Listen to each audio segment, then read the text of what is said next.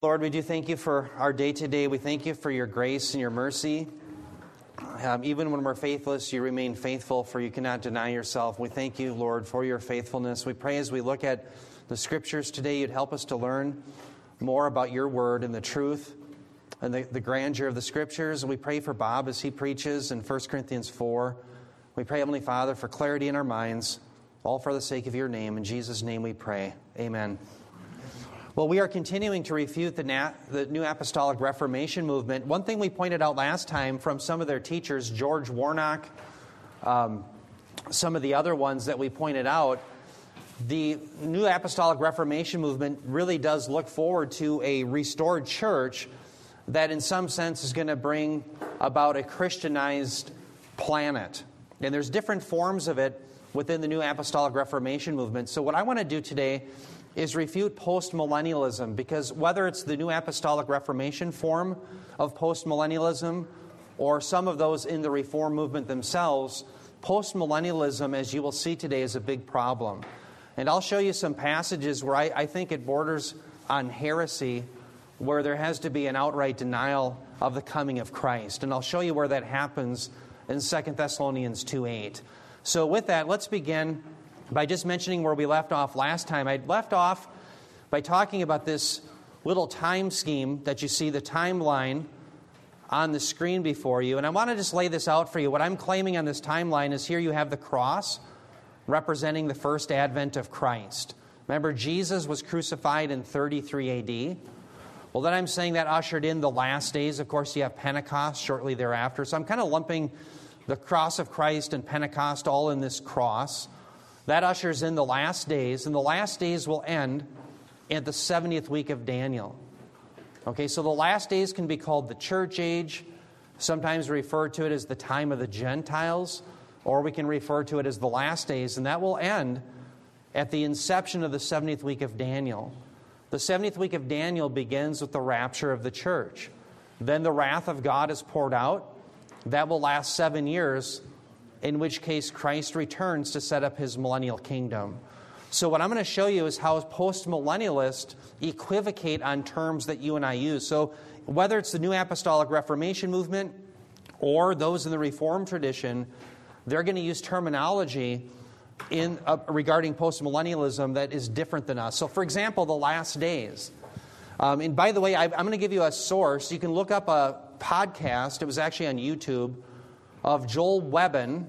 It's Webbon. He has ministries called Right Response Ministries, and he was on with a man named Jeff Durbin. The title of the message was The Rapture and Postmillennialism Explained. And at the 27-minute mark, you can see the evidence for what I'm showing you. In it, they deny that the last days exist as we understand it from the time of the first advent of Christ to the time of the second advent of Christ. But instead for them, they see the last days as ending in 70 A.D. So think about it, just shortly after the time of the cross, the last days end, because for them, the last days are the last days of the old covenant. And so for them, the destruction of the temple is the final nail in the coffin, so to speak, of the old covenant period. So do you recall last time what I did is I gave you a passage that refutes this, where, turn your Bibles, if you will, again. Let's just review it. 2 Peter chapter 3, verses 3 through 4. So what I'm going to do is I'm going to take each of their equivocations and I'm going to show you from Scripture why they cannot be right. So we're going to define the last days. And again, what I want to do is, do you remember the old saying, if you want to detect a counterfeit, the best way is to be so familiar with the real dollar that the counterfeit stands out? In the same way, with postmillennialism, we want to be so familiar with the truth in eschatology that any deviation stands out. And so that's what we're going to do. We're going to look at the truth.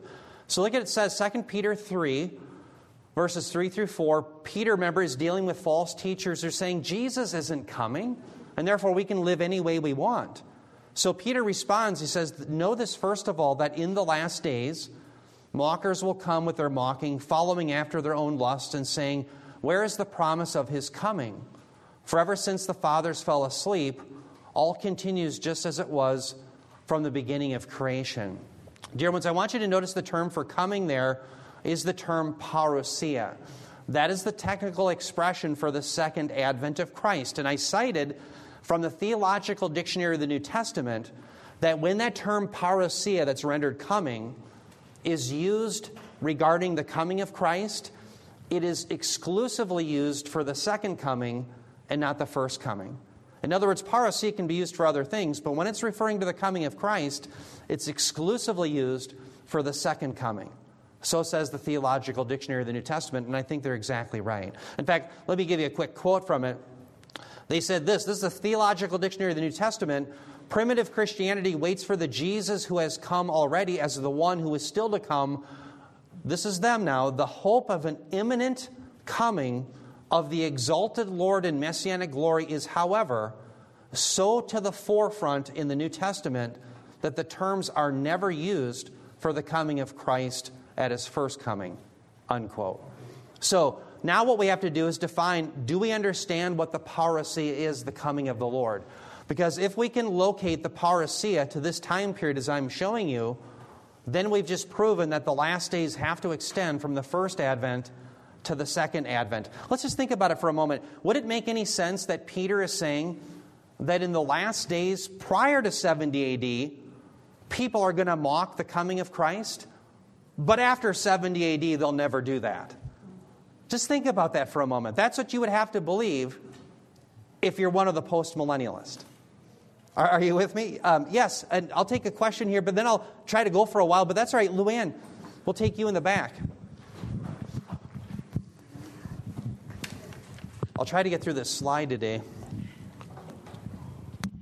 I'm sorry, but I just did want to interject because I emailed Bob on this question yesterday. Yeah. So like the mid-Acts people who say that the church wasn't formed until the middle of Acts because everything up until then was under the old covenant. They're kind of in the same thing. They've just moved, it's just a different change of when that old covenant ended. Is that kind of right? Yeah, that's right. Now, I don't know if they would necessarily be post-millennial in the truest sense, but yeah, I think what we have to do is to say the first advent of Christ, according to Hebrews 1, ushers in the last days. And also, when we look at the first advent of Christ, Pentecost is essential because this is something that Christ Himself pours out, namely the Spirit. Remember, He is the one who's depicted as sending the Spirit along with the Father. So absolutely, that is the end of the Old Covenant period, right? But the last days really goes from the first advent of Christ to His second advent, and that's what we're going to lay out. So what I want to do is lay out a robust understanding so that you all understand how the term parousia is being used.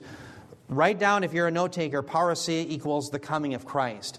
What I'm going to show you is the parousia is a 7-year program. And if you don't understand that, you'll be out in left field sometime when you're studying eschatology. The parousia has really been distorted through most of our theologians today. Now, let me explain why. Let's turn to this next page. I actually put in a new slide regarding the parousia because this is so important. I want to show you, first of all, in Matthew 24:37, as Jesus is teaching in the Olivet Discourse, He says, "For the parousia of the Son of Man will be just like the days of Noah." Jesus' point is not that it will be as sinful as the times of Noah, but rather that days will go on just as they always have. They'll be eating and drinking and giving in marriage. There'll be nothing to tip anyone off, and sudden destruction comes. So the people in Noah's day would not listen to the preaching of Noah. The people today won't listen to your preaching. What Jesus' point is that there was no sign anywhere that they could look at to say, hey, I think there's a cloud there. There could be rain. There was nothing to point at, nothing to tip them off. There was no warning except for what? The preaching of Noah. So all of a sudden, Noah is in his boat, the ship, with his family, and the destruction came. By the way, that's the precedent in Scripture. Whether it's Luke 17 with Lot is removed, then the destruction comes, or it's Noah is removed, then the destruction comes.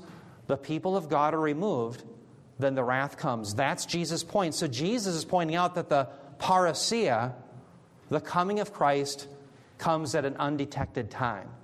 That's the reason he's mentioning Noah. I say that because Ruth Graham Lott, I remember hearing her once on the radio, and she said the reason why Jesus mentions Noah is because he wants to link the sinfulness of the days of Noah to the sinfulness of the time right before the time of Christ. Well, then why does Jesus say they were eating and drinking and giving in marriage? Isn't it true that those who forbid marriage are teaching a doctrine of demons according to the Apostle Paul in 1 Timothy 4? Well, sure it is.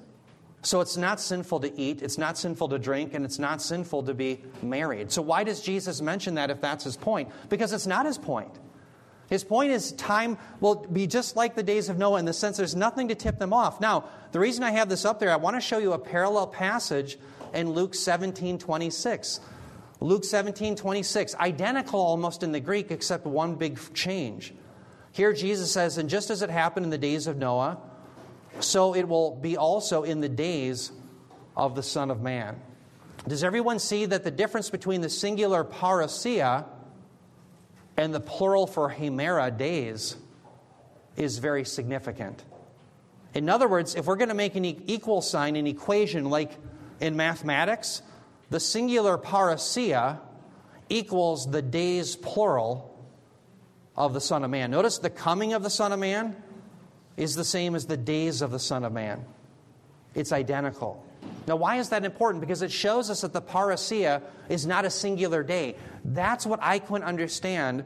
For years of studying this, I always thought the coming of Christ was considered to be on one day. It is not. And here is biblical evidence that that is indeed the case, that it's a plurality of days.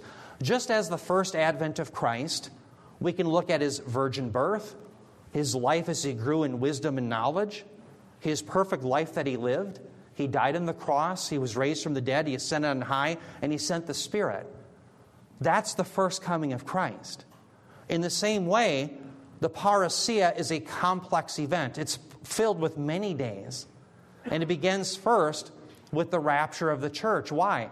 Because just as Noah was removed and the wrath came, and just as Lot was removed, then the wrath came, the people of God will be removed, and then the wrath will come. So I want you to see that the rapture of the church is connected to the parousia. Now, turn your Bibles, if you will, to 1 Corinthians 15, verse 23. 1 Corinthians 15, 23, and I'm going to show you how the resurrection, which happens at the rapture, is linked to the parousia. Again, 1 Corinthians 15, 23. Notice here the Apostle Paul says, 1 Corinthians 15, 23, regarding believers in their resurrection, he says, but each in his own order, Christ the first fruits. So he's the first to have, as Bob was pointing out last week, a glorified body. Bob rightly pointed out that when Lazarus was raised, he'd end up dying again.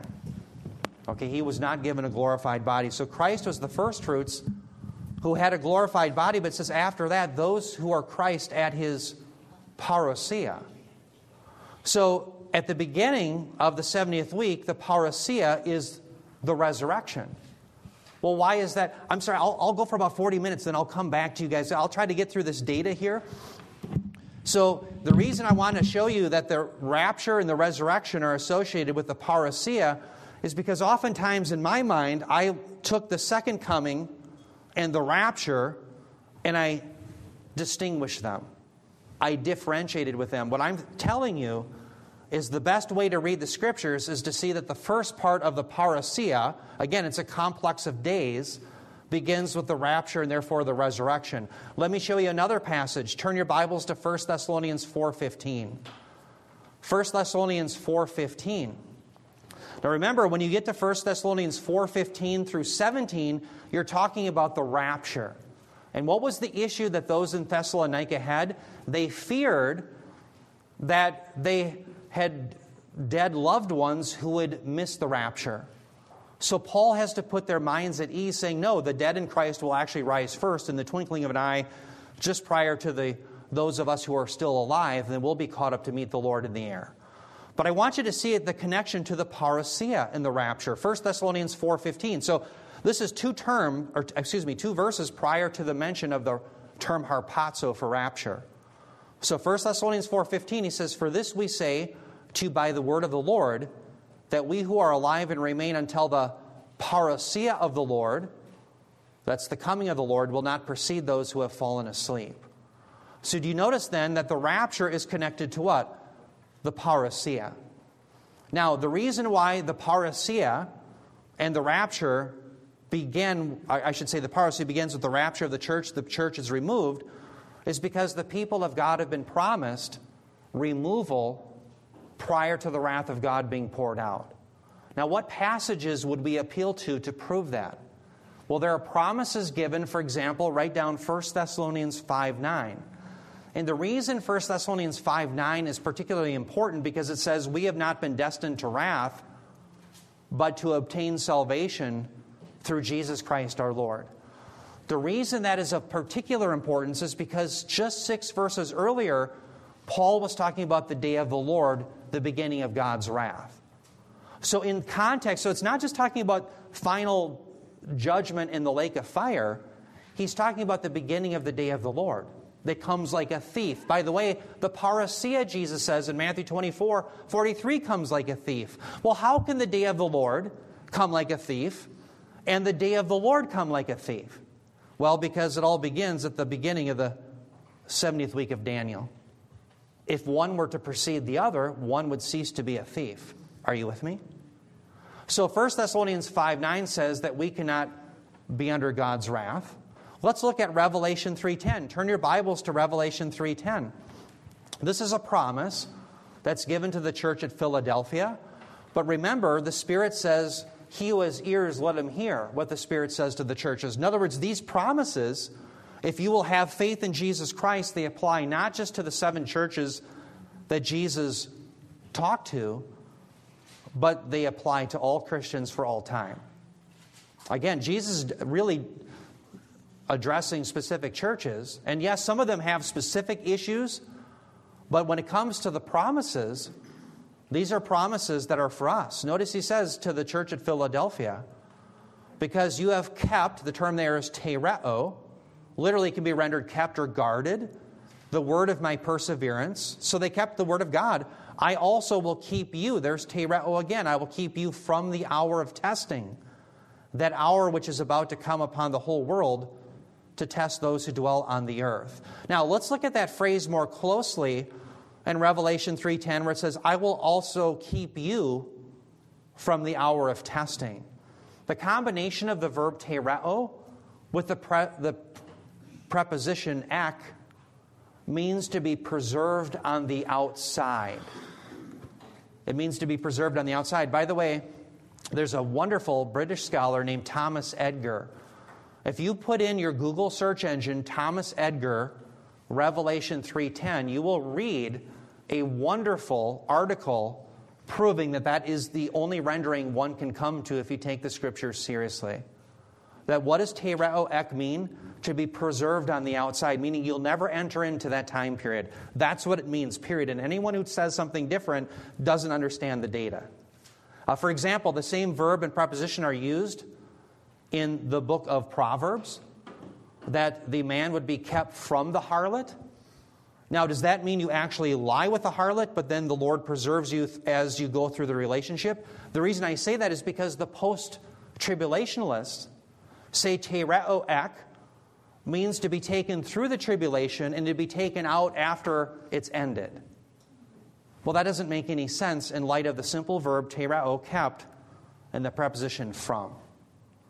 No, the Lord isn't going to preserve a man as he lies with the harlot afterwards. The idea is that the man never lies with the harlot in the first place. Think about in John 17:15, Jesus' high priestly prayer.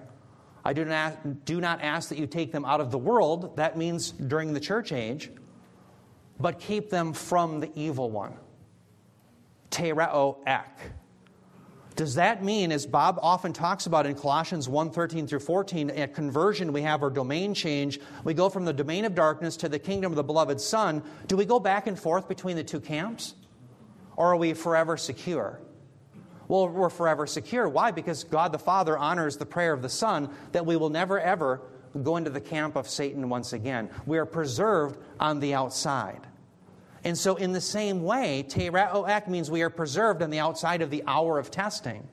Well, now some look at that phrase, the hour of testing, they say, well, that must have been just a local skirmish, a local testing, perhaps for the church at Philadelphia.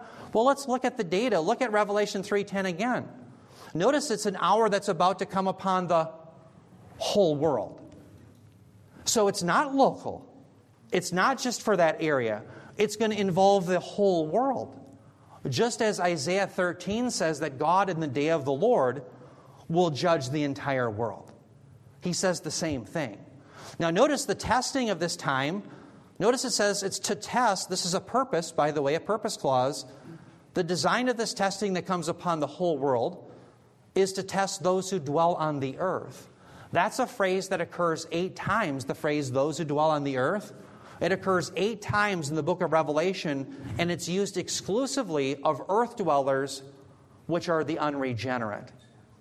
They're unbelievers. So the purpose of this wrath that comes is exclusively to test those who what? Who are unbelievers.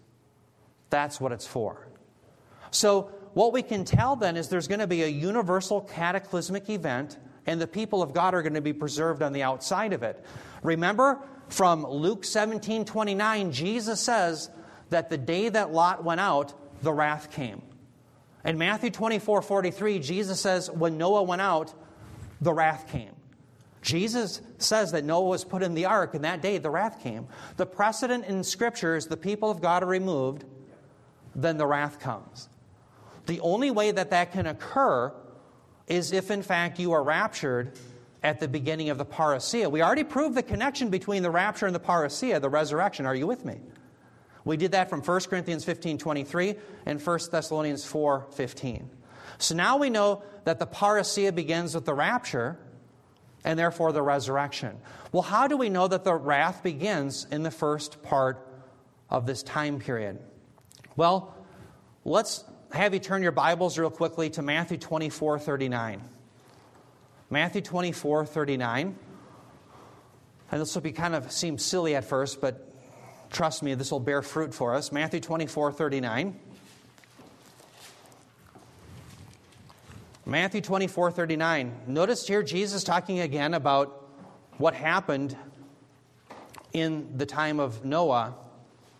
He says in Matthew 24:39, and they did not understand until the flood came and took them all away. So will the coming, there again is the parousia of the Son of Man be. So there was nothing to tip the people off. The parousia came, the parousia will come just like that. There's nothing to tip you off. All they had was the preaching of Noah. All the people in your day have is the preaching of the gospel. Why does Jesus say a wicked and adulterous generation seek for a sign, but none will be given to it, except for the sign of Jonah, which is what? Jonah was dead for 3 days in the ground, and for all intents and purposes, it was like he was raised.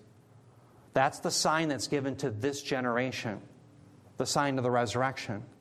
Where do people hear about the resurrection? Do they see it visibly? No, they hear it from your preaching, from the Scriptures, from the radio. People are preaching, teaching, etc. That's where they're going to hear it. And if they reject it, the parousia will come upon them just like the destruction of the time of Noah. Now, this seems a little odd, but bear with me. I want you to really look at that verb, took them all away. The verb is took. That is actually an aorist active indicative of arrow. Now here, I'm going to ask the question. It's an aorist tense. The aorist tense, what I'm claiming, is the indicative. So that you have aorist tense, indicative mood. What I'm saying is the aorist always normally refers to, in the indicative mood, the past tense. Would anybody in the context of Matthew 24:39 say that this taking of the people in Noah's day away was something that's going to happen in the future? Well, no, you would say, well, that obviously happened in Noah's day. Now, the reason I say that is let me read to you about the aorist active indicative. This is right from, Bob and I have a software package called Logos, and in it they have a glossary of morphosyntactic database terminology. How exciting is that? What did you study this weekend, Eric? Well, I was looking at the glossary of morphosyntactic database terminology. But listen to what they say regarding the aorist. The aorist verb tense, it says, is used by the writer to present the action of a verb as a snapshot event. The verb's action is portrayed simply and in summary fashion without respect to any process. In the indicative mood, the aorist usually denotes past time. Unquote. I'll just stop there. Do you notice that in the indicative mood, it usually refers to past time? Why is that important? Well, let's turn our Bibles to Revelation 6:17. Turn your Bibles to Revelation 6:17. And when you get there, I want to pause for a moment, and I want to show you where this is occurring on our timeline. Again, Revelation 6:17. We're going to get a robust understanding of the parousia from this work. Revelation 6:17. I'm going to make a point with this aorist as it's used. Revelation 6:17. So before we read it, I want you to look on the screen with me. I notice the 70th week of Daniel. The opening of the seal judgments in Revelation 6 are identical to what Jesus is talking about in his Olivet Discourse. Wars, rumors of wars, famines, earthquakes, and false Christ. The first four seals are identical. Why? This is in Revelation 6, because Jesus is describing the beginning of the 70th week of Daniel. So is Revelation 6. How can we prove that Jesus is talking about Daniel's last 7 years, the 70th week of Daniel? Because in Matthew 24:15, he says, when you see the abomination of desolation spoken of by Daniel the prophet, and then it says, let the reader understand. So we know he's talking about this time period. Well, Revelation 6, therefore, is talking about the same time period. So after you have the worst warfare that the planet will ever see up until that point, 25% of the earth will die due to sword, famine, pestilence, wild beasts. That's the fourth seal. You get to the fifth seal, you get to the sixth seal, you have these earthquakes. It's just horrendous. And lo and behold, in Revelation 6:17, the unregenerate is hiding. They're hiding. And what did they say? For the great day of their wrath has come. Notice the verb has come. Then they ask, and who is able to stand? So the question is, for the great day of the wrath has come, who is able to stand? But notice the declaration has come. It's an aorist, active, indicative. What does the aorist, active, indicative normally refer to? Past tense. So they're saying the wrath has come past tense. Is everyone with me? So what does that mean? Well, that means that even the unregenerate are clued in at the very beginning of the 70th week of Daniel, when they saw a quarter of the earth die due to sword, famine, pestilence, wild beasts. This is the wrath of God. So get a load of this now. There are some movements that will say, like pre-wrath or post-trib, they'll say, well, the wrath can't mean that there. The has come must be an ingressive aorist. Again, let me read to you from the glossary of morphosyntactic database terminology. In the indicative mood, the aorist usually denotes past tense. In the indicative. So we have to have some contextual clue to tell us that this is not a normal aorist. And we don't have that. It's simply that the unregenerate is making a summary statement. Why are they hiding in the rocks? Because they know that the wrath of God has come. Let me give you an analogy. Let's say you see a bunch of Russian soldiers on the front with the Germans, and they're all hiding. They knew that there was going to be a German offensive that's coming, and they're all hiding in their foxholes because the shelling is so bad. And they say, the German offensive has come. And that's why they're hiding in the foxholes. Would you gather from that it's an ingressive aorist and that the German offensive is going to come? Well, of course not. You'd have to read that into the text. What I'm showing you in a very nerdy way is that there is no way that when they say the great wrath, for the great day of their wrath has come, that is not looking forward to the future. That is a summary of what they have seen in the first half of the 70th week of Daniel.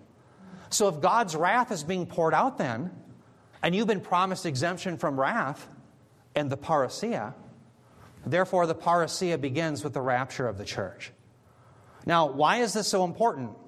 Well, I want to show you another part of the parousia. If you don't understand the parousia is a 7-year program, you'll always be out in left field. Turn your Bibles to 2 Thessalonians 2:8, and this will be the last point we make regarding the parousia. I want you to see that the last part of it is also considered the parousia at the very end of the 70th week.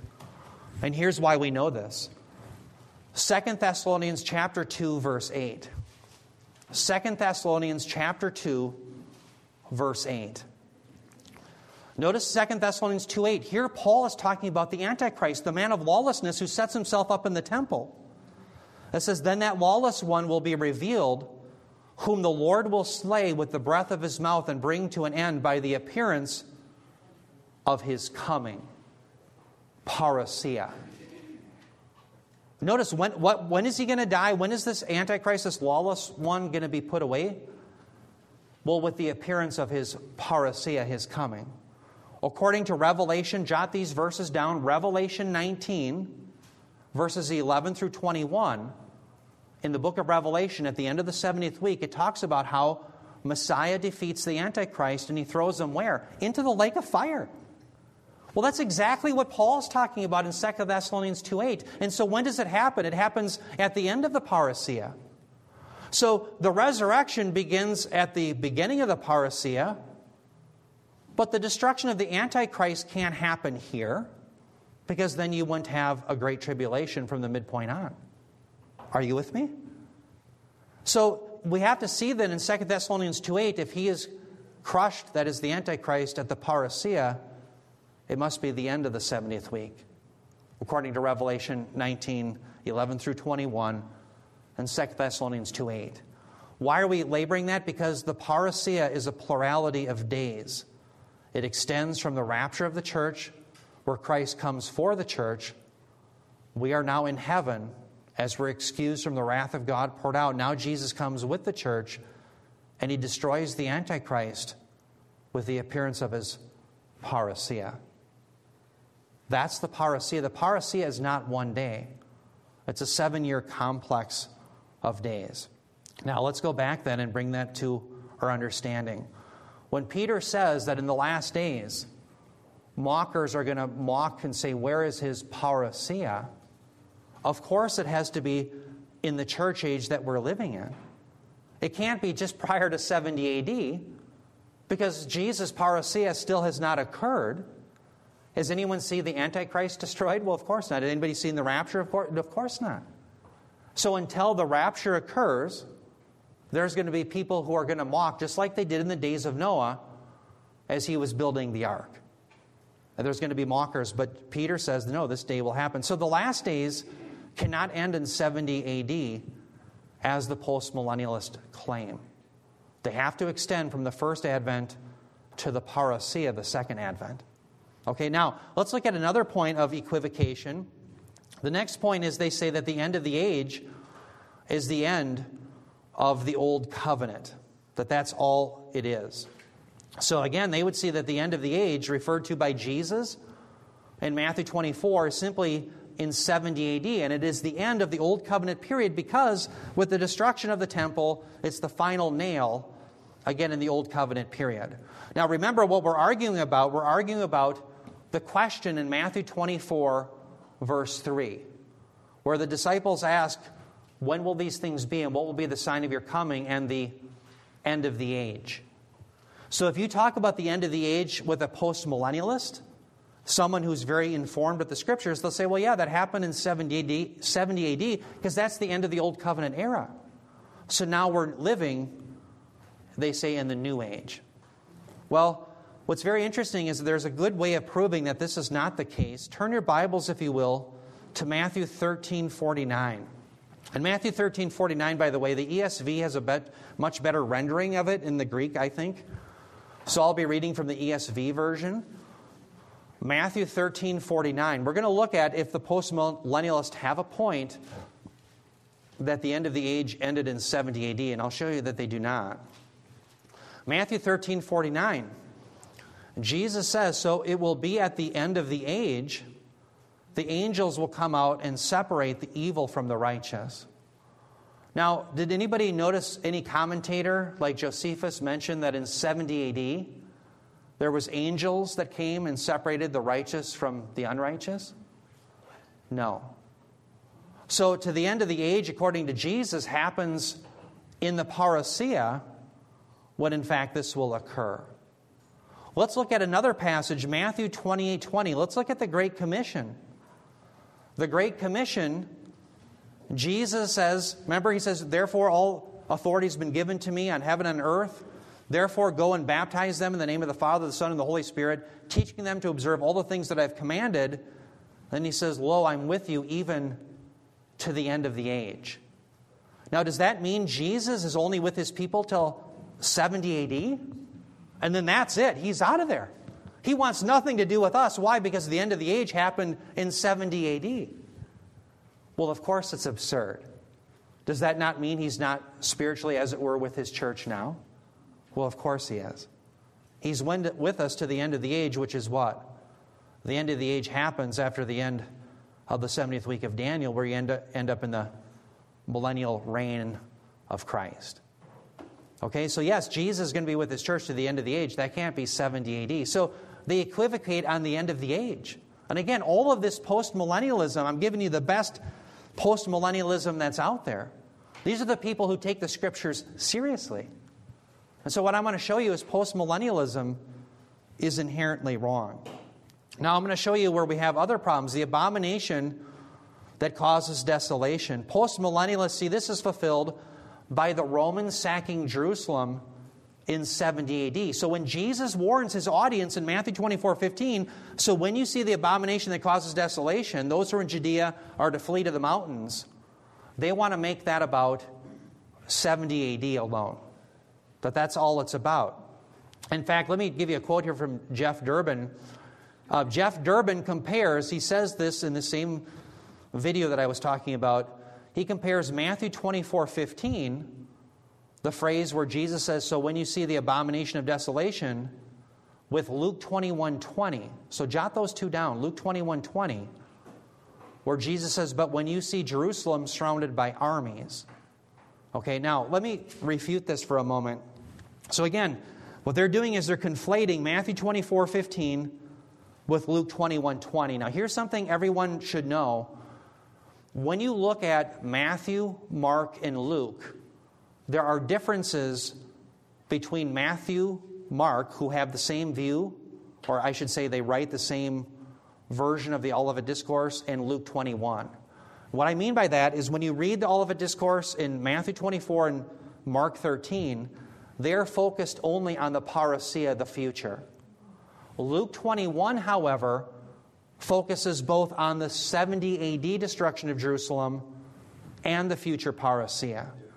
Now, let me prove to you why that is. Turn your Bibles, if you will, to Matthew 24:3.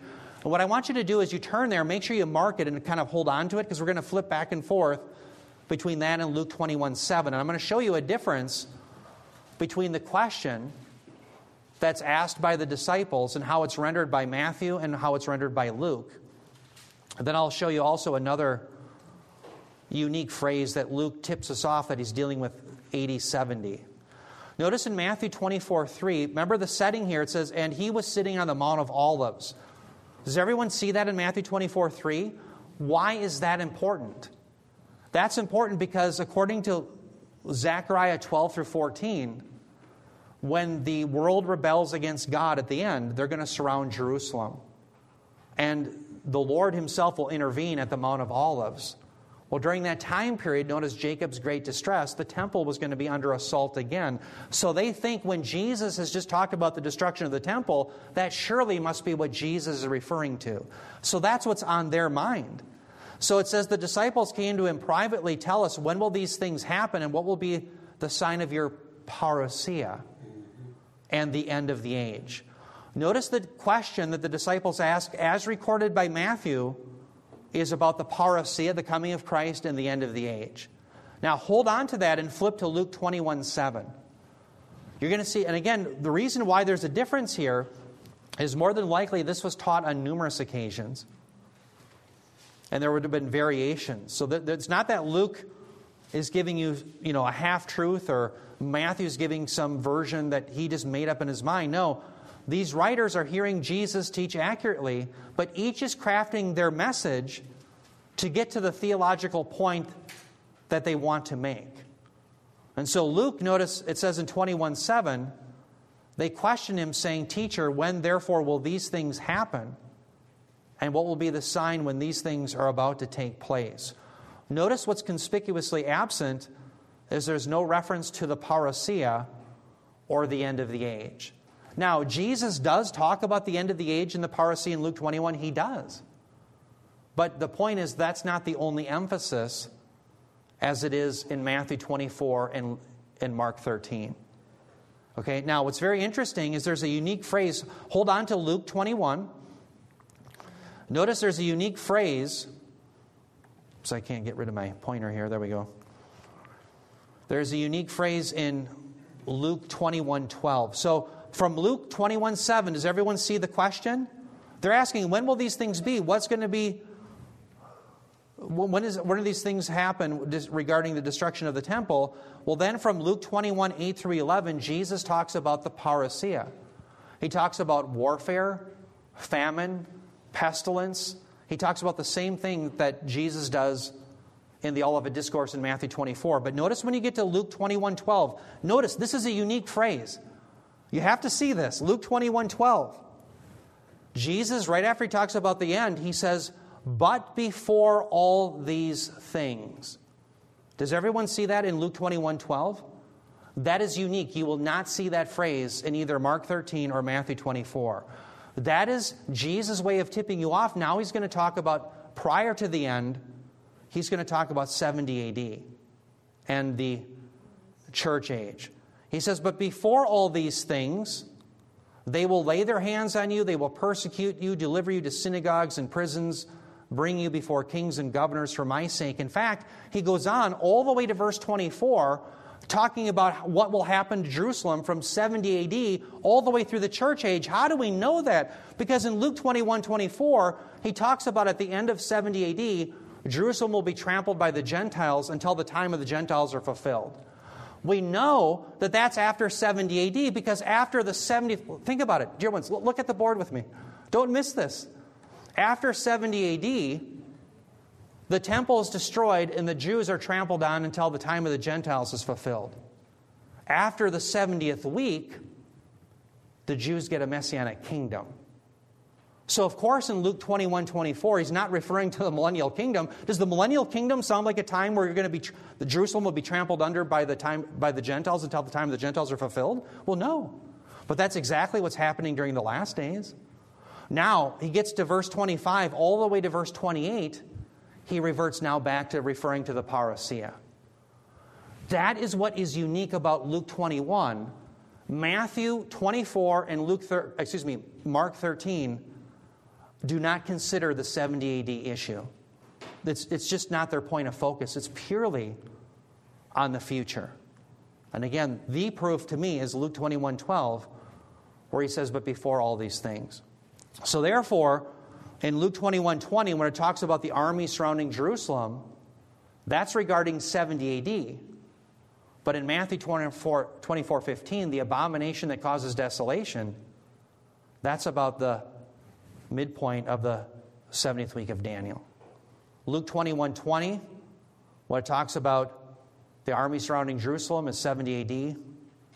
Matthew 24:15 is about this particular thing where the Antichrist, who made a covenant for 7 years, breaks it. And then he starts going after the saints and attacking the people of God. So much so that they have to be brought into the wilderness one final time. And then you have an Elijah-like figure. Remember, Elijah comes a second time. That all happens in the last 3.5 years. Okay? So that's what's going on then. Now, let's turn our Bibles again to 2 Thessalonians 2. Let's look at verses 3 through 8. And as you're turning there, I want to make some points here regarding the abomination of desolation and why that cannot refer to 70 AD.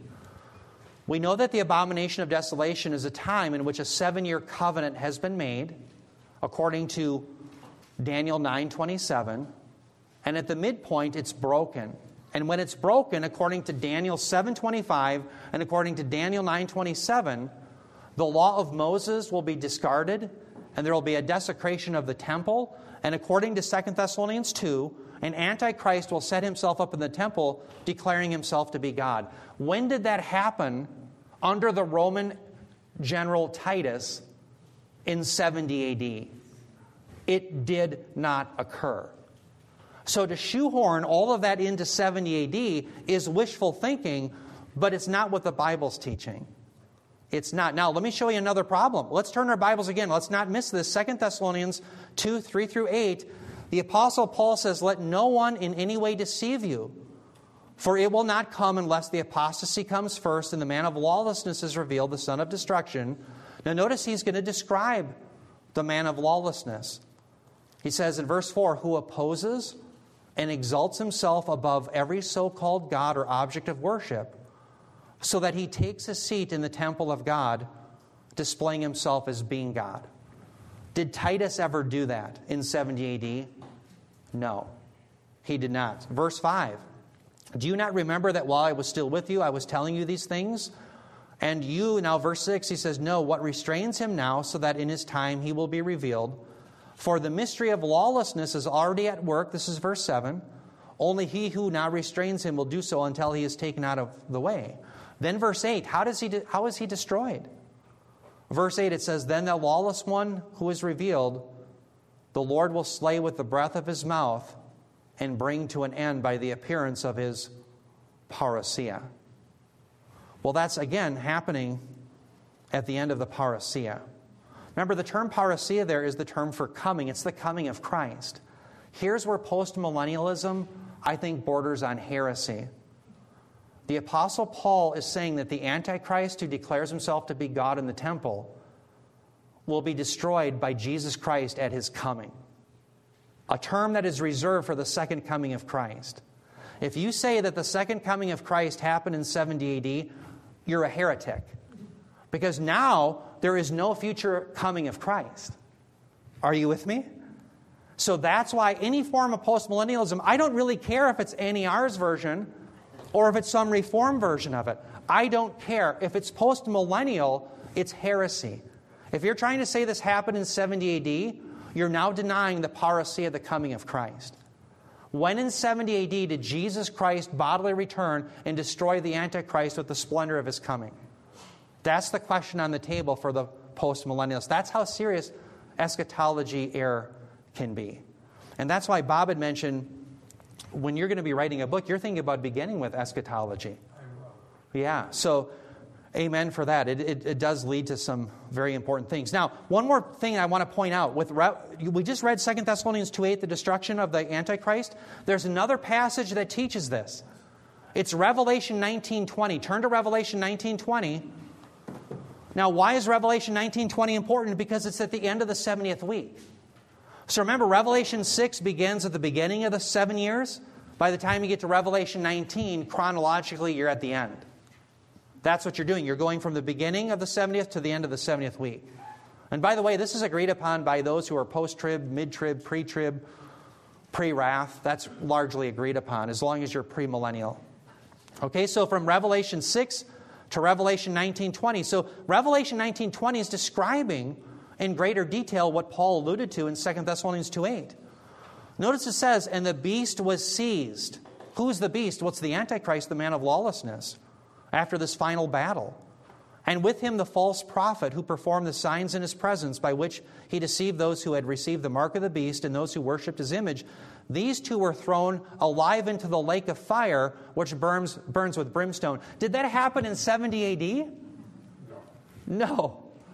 So that's the question to the post-millennialist and the partial preterist and the preterist. When did this happen in 70 AD? You think we would have known that the man of lawlessness was destroyed by the splendor of Christ's coming and thrown into the lake of fire. But no, this is something that obviously awaits the future. Okay, now with that, I've thrown a lot out at you. I'm sorry, let me take some comments and questions, and I've got more to go to, but I just wanted to get that out. So let's just review real quick. Again, the first advent of Christ, the last days are ushered in. What is the parousia? It is a 7-year complex of time. It's the 70th week of Daniel. It begins with the rapture. You're exempted from God's wrath. And it culminates in the destruction of the Antichrist And that's why he's depicted as reigning for the last 3.5 years or 42 months, according to Revelation 13:5. Does that make sense? The parousia is that event. And so hopefully that'll make sense and help you spot the error from postmillennialism and preterism. So with that, let me take any comments or questions. Yes, Paul. In the second chapter of Joel, they talk about the day of the Lord. Would that be the same as the parousia? Yes, exactly. So the day of the Lord would begin right here. And it's interesting, as you mentioned Joel, when you get to Joel 3, notice it's the enemy surrounding Jerusalem. That's the battle that occurs at the end. So that's the battle that's referred to by Jesus in Matthew 24:31. That's the same battle that's referred to in Revelation 19. And that's exactly that's happening. So technically the day of the Lord begins here, but within the day of the Lord is that time period. Absolutely. Yep. Very good question to connect it. Yes. I'm sorry, anybody else? I thought we had maybe... yes, Luann, and then we'll come to Brian.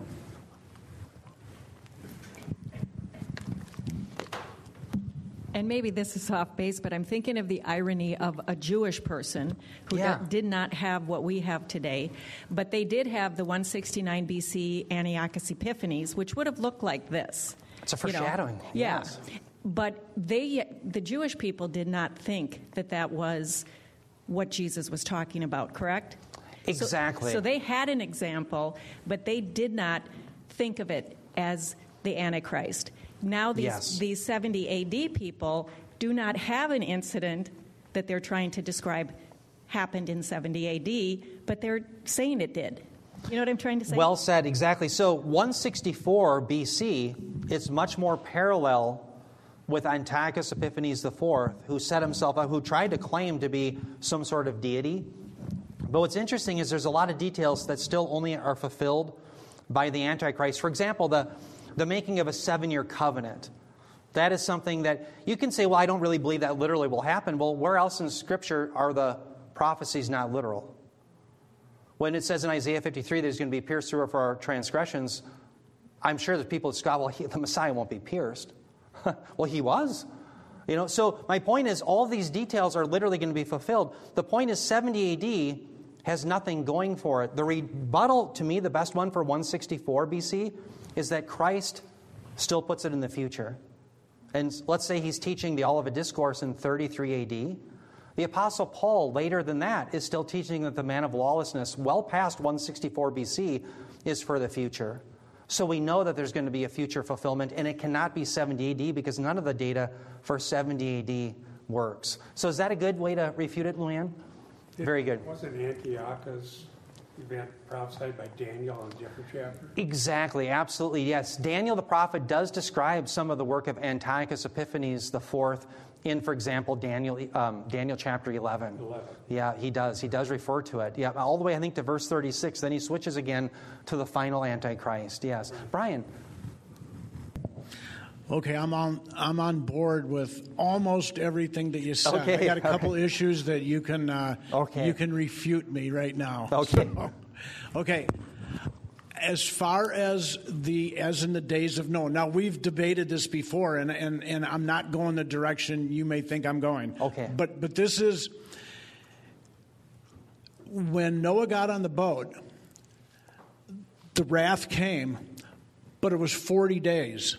There was a period of time. It wasn't like the deluge came and all of a sudden the mountains were covered with water. It was a 40-day process. Mm-hmm. I argue that when the rapture comes, what about the signing of the peace treaty? Okay, so my argument is you have the rapture, and I'm claiming that I don't know how long of a gap period there is, but I believe there's a gap between the rapture and the actual beginning of the parousia. Because as we saw with the 40 days, as in the days of Noah, there could also be a build-up to that, because it seems hard for me to believe that all of a sudden Christians disappear off the face of the earth, and immediately, when you say it starts right away, in that same instant, Yeah. Second, after the rapture, boom, peace treaty signed. Boom, all this stuff starts moving into action. It just doesn't seem let's plausible. a very good question. Thank you. Let's turn our Bibles to Luke 17. Let's start at verse 28. We'll read through 29. Or actually through verse 30. Luke 17, 28 through 30. And I'll build the case that it does happen immediately after the rapture. That's how it's depicted in Scripture. The people are removed, the wrath comes. So again, whether it's within 5 seconds or whatever. I mean, we don't know that, but the point is, it's right away it's depicted as coming. Before you make your argument, yes, I agree that as in the days of Noah, yes. Noah gets on the boat, the wrath comes. Yep. No, but you're right. It wasn't like everybody was dead that second. Exactly, there's a process. It was a 40-day process. Right, but my point is the 70th week, the entirety of the seven years, right after the rapture is considered the wrath of God. Now, let me just lay out the case. Notice here, Jesus making the equation between the days of Noah and the days of Jesus. Now he comes to Lot. This is Luke 17:28. He says, it was the same as happened in the days of Lot. They were eating, they were drinking, they were buying, they were selling, they were planting, they were building. Stop there. Is any of that sinful? No. So life was going on as it always had in Sodom and Gomorrah. So notice it says, but on the day that Lot went out from Sodom, it rained fire and brimstone from heaven and destroyed them all. And notice it says, it will be just, there's hupos, it will be just the same on the day the Son of Man is revealed. That's the beginning of the parousia. So what's being described is right here, the people of God are going to be removed just like Lot was, and then the wrath comes. Okay. Does that make sense? Yeah, well, big difference between fire and brimstone and 40 days of rain. So it could start raining on day 1, day 2, and you could still be doing things. Sure. All I'm pointing out is that the wrath of God begins after the people are removed. So in other words, the Bible isn't concerned whether it's a flood in the case of Noah or whether it's the brimstone. And the idea is the wrath came. That's the whole point. So the parousia starts immediately. Exactly. That is the parousia. The beginning of it is the rapture. Yep. So then that ushers in the wrath of God. And that's why I'm so adamant that when you get to Revelation 6:17, the unregenerate, they're hiding themselves. They've seen all the things unveiled in the first 3.5 years, or at least a big chunk of the first 3.5 years. And they say, hide us from the wrath that has come. What about the peace treaty? Yeah, I believe that happens right in the beginning. Right away. Yes. How's it? Okay. We don't know. The God providentially will bring it about. So yes.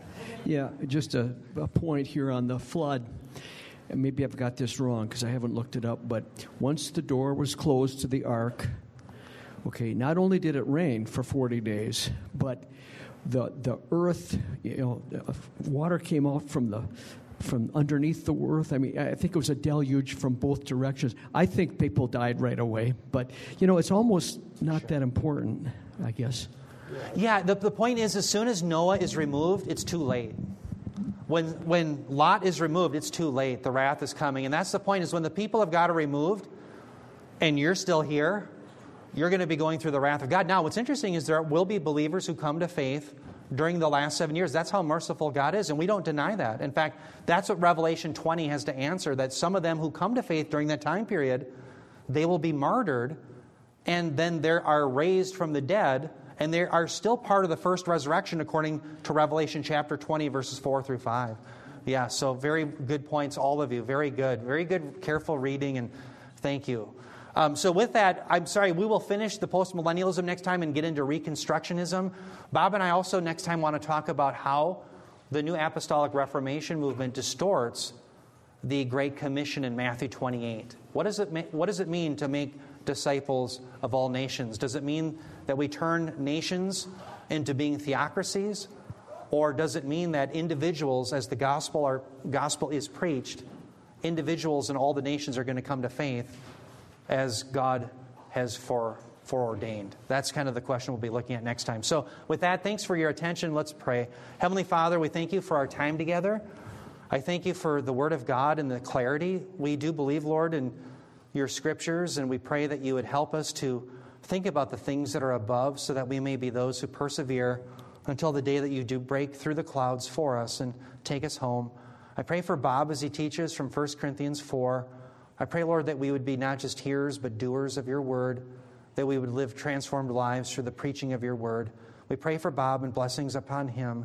We also pray for Diane for her surgery tomorrow. We pray, Lord, that you would guide the hands of the surgeons.